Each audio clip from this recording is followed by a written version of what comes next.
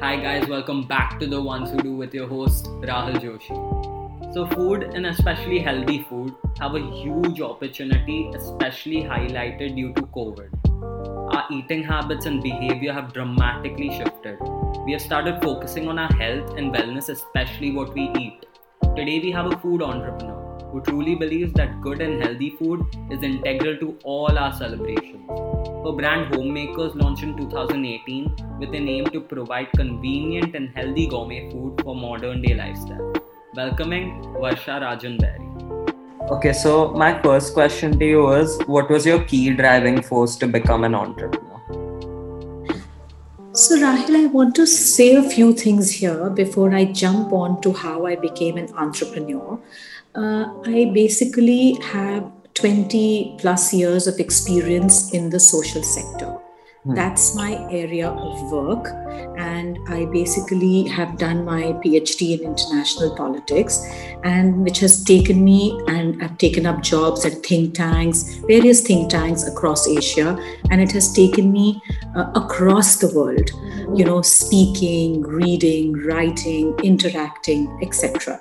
So when I reached a point when you reach your second innings in the sense that when your kids have grown up and you want to do something which is different, and but having said that it is different but also engages the social sector in some way, I started thinking of two areas which I'm passionate about, which I'm fond of extremely, and those are my key hobbies from childhood. One has been to travel the world, and the other has been food. Yeah. So when I started thinking as to what is it that I want to do, I would have either chosen anything related to travel or anything related to food. But somehow, I want to say at the outset that it's not me alone in the business. I have my sister-in-law, my partner, my friend, Anuradha Chandra, with whom I have partnered to launch this brand and company. Now, Anuradha also, when we got talking one of the days, she is also equally passionate about food and has done multiple courses in catering, in making different things, etc. So basically, the two of us thought that we want to start something and has to be driven by passion because it's the second innings, and we chose food. And that's how the whole thing about kind of starting something which will give you a vision, which will kind of give birth to a baby, which is like Homemakerz, our brand. It's like we've given birth to a child, and subsequently have a legacy behind. But I would not say that these all were, yes, are driving forces, but I cannot ignore wealth creation as one of the driving forces. We thought that if we have something which is our own and our own business, then if we do well and if we are serious about it, then maybe in down the line in about 4 to 5 years, we will start reaping the financial benefits of it too. And definitely the financial benefits would have come or would come only when a brand is recognized. So that's the reason why we chose to become an entrepreneur. Okay, and in the start, you mentioned that you had multiple years of experience in the social sector, if I'm not wrong. Correct. So, were there any learnings you took from there into the creation of Homemakerz? So, actually, there were two things which I learned from that. One that I learned because in spite of having the passion to travel and traveling the country, maybe before I picked up this job in which I was working with a think tank, but the other thing that it exposed to me was the extensive travel to all parts of the world.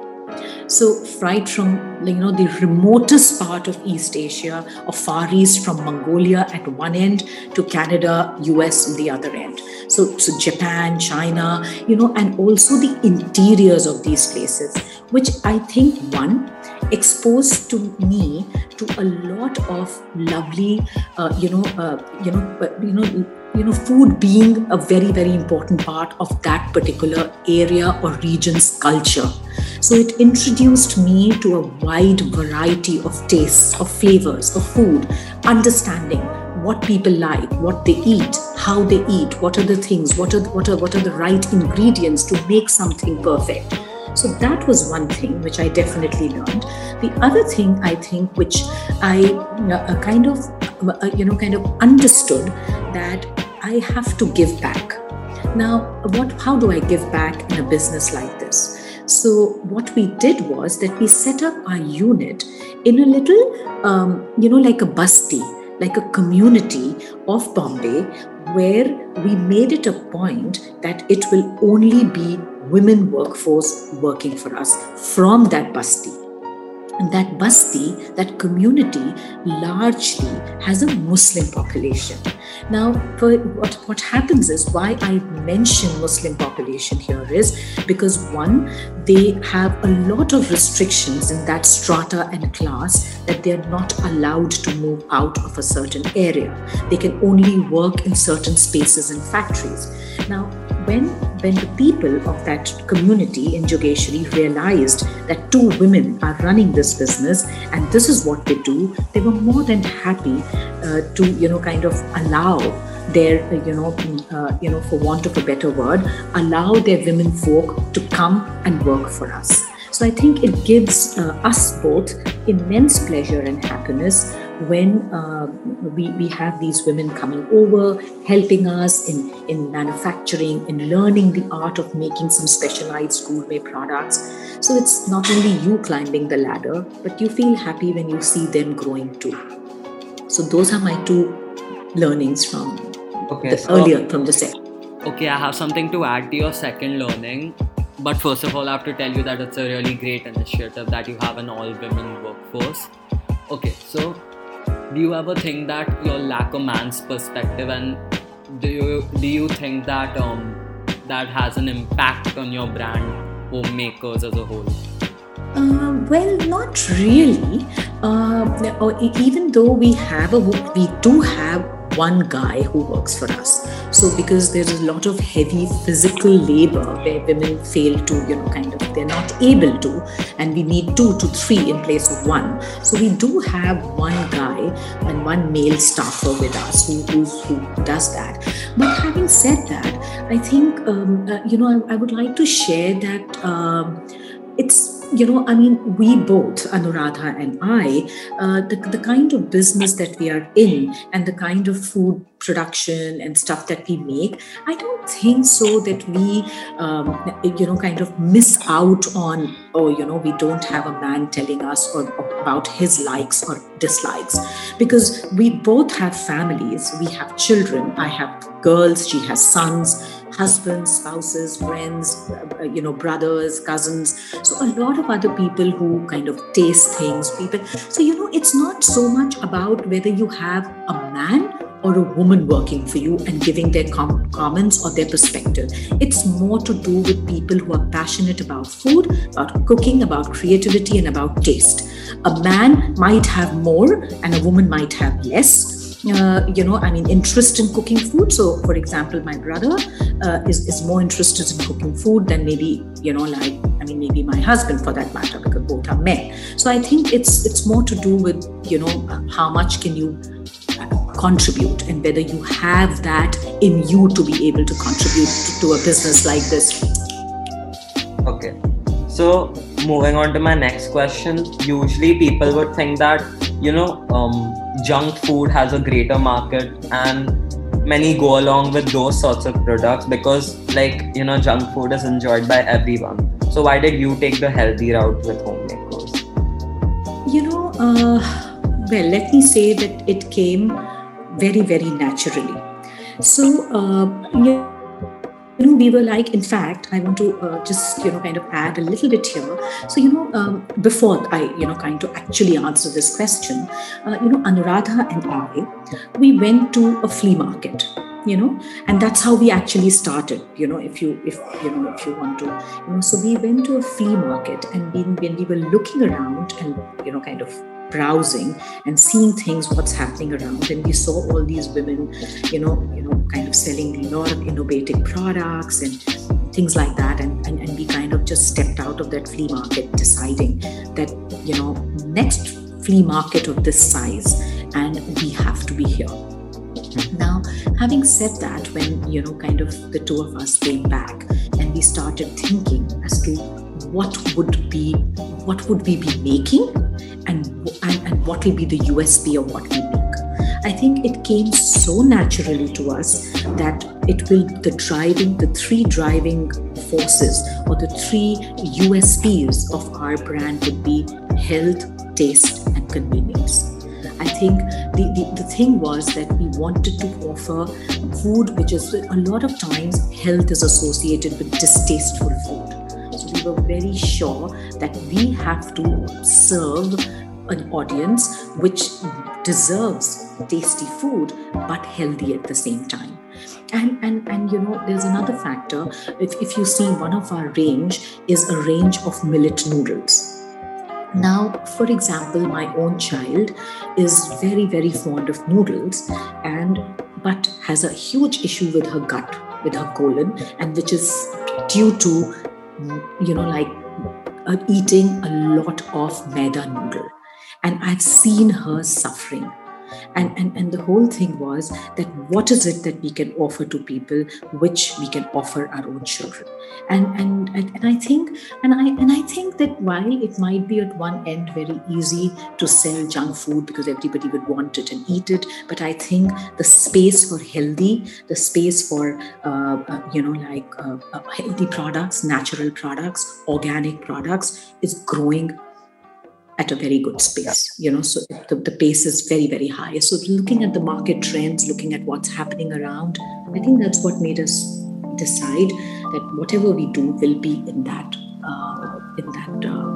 range, or in that scheme of things. Okay, and could you just give us a few details about what makes some of your products healthy? So, I would say now, coming to our three main categories.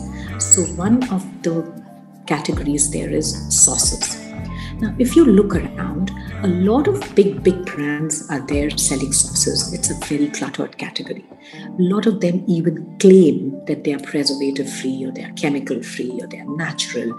But you can open the bottle and they can lie outside.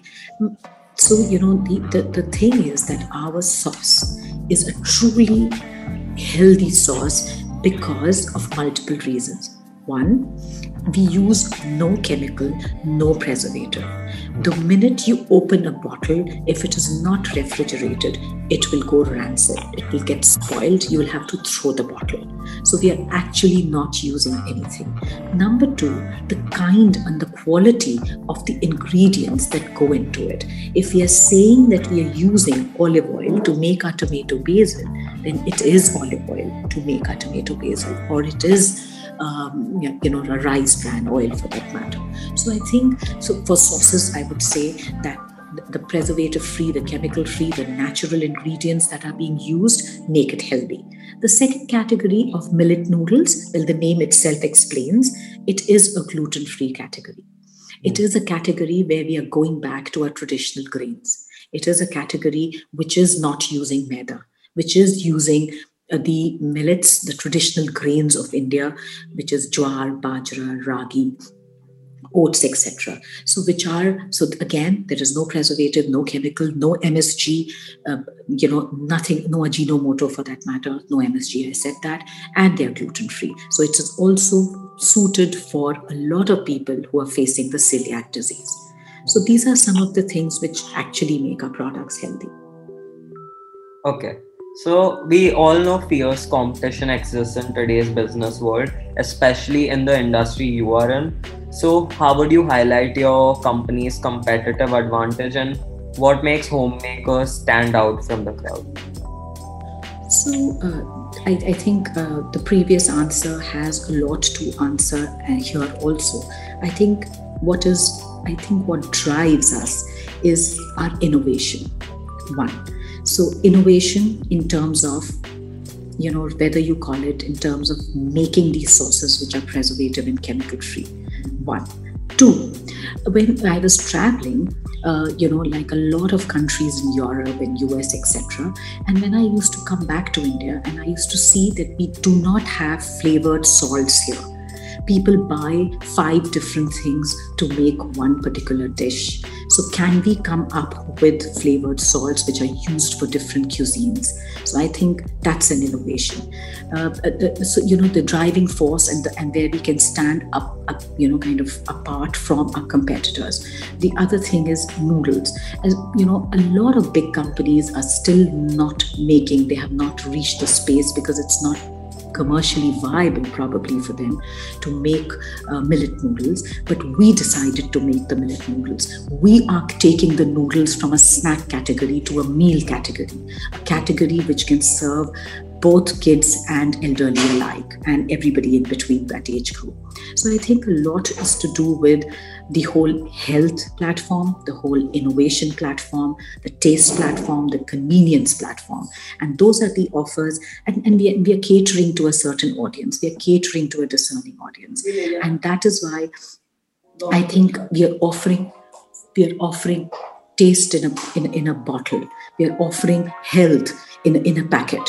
So I think those are the factors which, kind of put us apart from and make our brand stand out amongst the clutter. And that's why we are succeeding both online and commercially, both online and offline. Okay. So you just spoke about innovation. Are there any sources for this, like innovation? You get inspiration from anywhere to create these innovative products? So a lot of things where how the idea strikes us. Now I think a lot of it is on research. A lot of it depends on research. So there's a lot of time that both Anuradha and I spend on research. Now, researching, whether it is through primary sources of talking to people, whether it is through reading up a lot, whether it is looking at shows or talking to people in the market, or so a lot of, because we don't have the big budgets that the big companies have, right? Where they employ these research companies. So it's basically the research that we get from the ground, the research that we get. So I think that is one thing. Secondly, I think what helps us develop these innovative products is that when we, since both of us travel a lot and we have seen things happening around in the world, and we keep thinking that what is it that is amiss in India and where is it that we can plug in.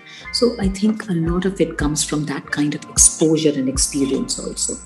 And creativity, I think it's just, I want to actually say that there are some things which for both she and me, it's the gut which tells us that this is what we should do. And then when we subsequently attend a research or a seminar or, lots of seminars on food, etc., and we understand, they're talking about what we were thinking yesterday. So I think, both of us as entrepreneurs really, really listen to our gut.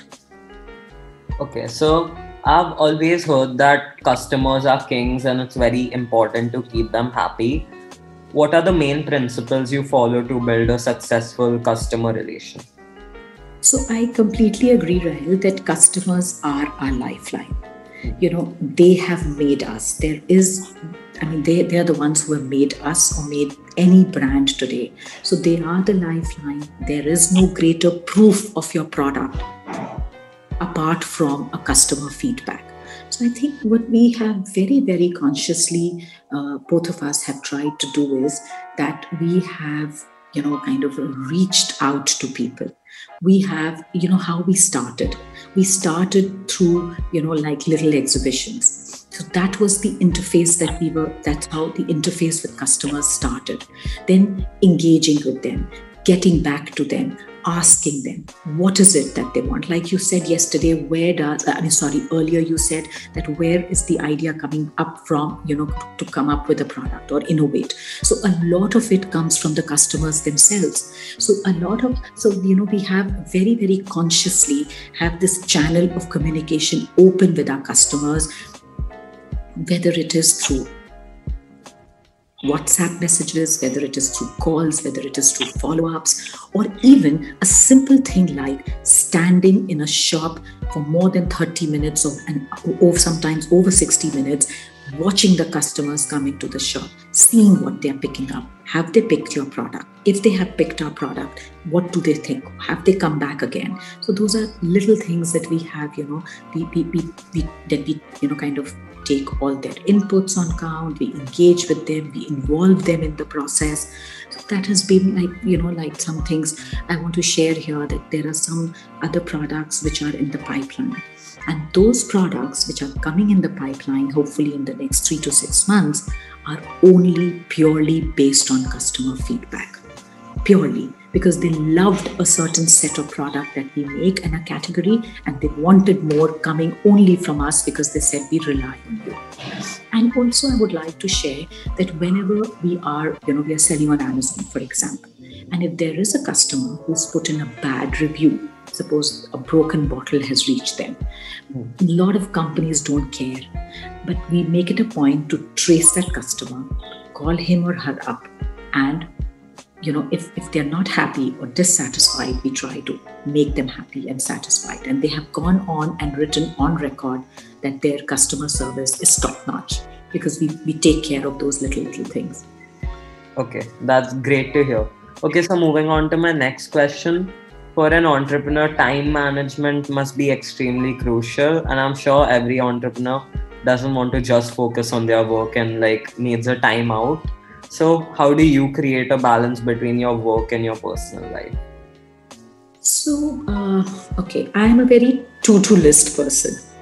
So I'm a person who's, when you are an entrepreneur and you've given birth to a brand, so let me be honest that your every waking hour of your time will be thinking about that brand. That is, you cannot take that away from an entrepreneur.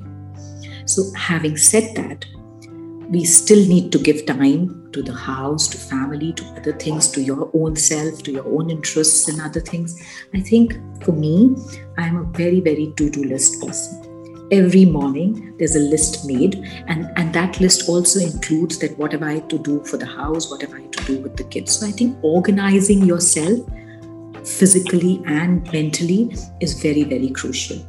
Striking off things is very important. I think another thing is, saying no.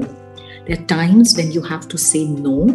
It could be either for your brand, for your work, or it could be for your home or your children. So I think that's very important. And then delegation. I think delegating work and having, other people who can be your support. It could be your children, it could be your spouse, could be your friend, somebody in which you can delegate work and, kind of free some space and some time for yourself. I think that's very important. And I think I've been able to do that for the last 3 years now, almost. Okay, so my last question is, what would your advice be to other entrepreneurs who struggle to start out? It all seems very daunting in the beginning. It's all very, very, seems very scary in the beginning.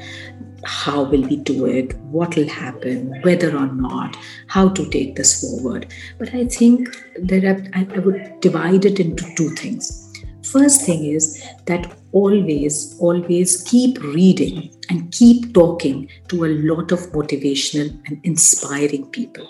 Read inspiring stories. I used to do that because there will be highs and lows. There will be issues. There you will feel that, my goodness, what am I doing? Why am I doing this? I cannot do this. I'll not be able to succeed. But I think when you go back and you read a post, you read some, like an inspiring quote by somebody, or you talk to your mentors, and all of us who start would always have a mentor.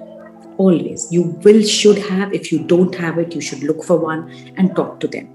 And keep meeting, keep talking. It will keep reinforcing faith. You will remember that why you want to start this. Or if that why still exists in your head, then you are bound to take that step and start it. Because otherwise, if you forget why you started, then you will feel, I cannot do it. This is my low time. This will not succeed. I cannot. It's too daunting. You will stop doing it. Go back, sit down, calm down, listen. Yes, I started because this was my passion, this was for wealth creation, legacy, etc., etc. Then you will definitely, not find it daunting, and you will start. And I would say, it's very cliche, but I have a feeling that if one has faith in oneself and you believe in yourself, you can definitely build an empire. It could be an empire of hope, of love, of family, of happiness, whether it's wealth or a brand creation. Okay, thank you so much, and I'm really grateful that you came on here, and I'm sure that the audience also enjoyed this episode a lot. And yeah, really appreciate it. Thank you.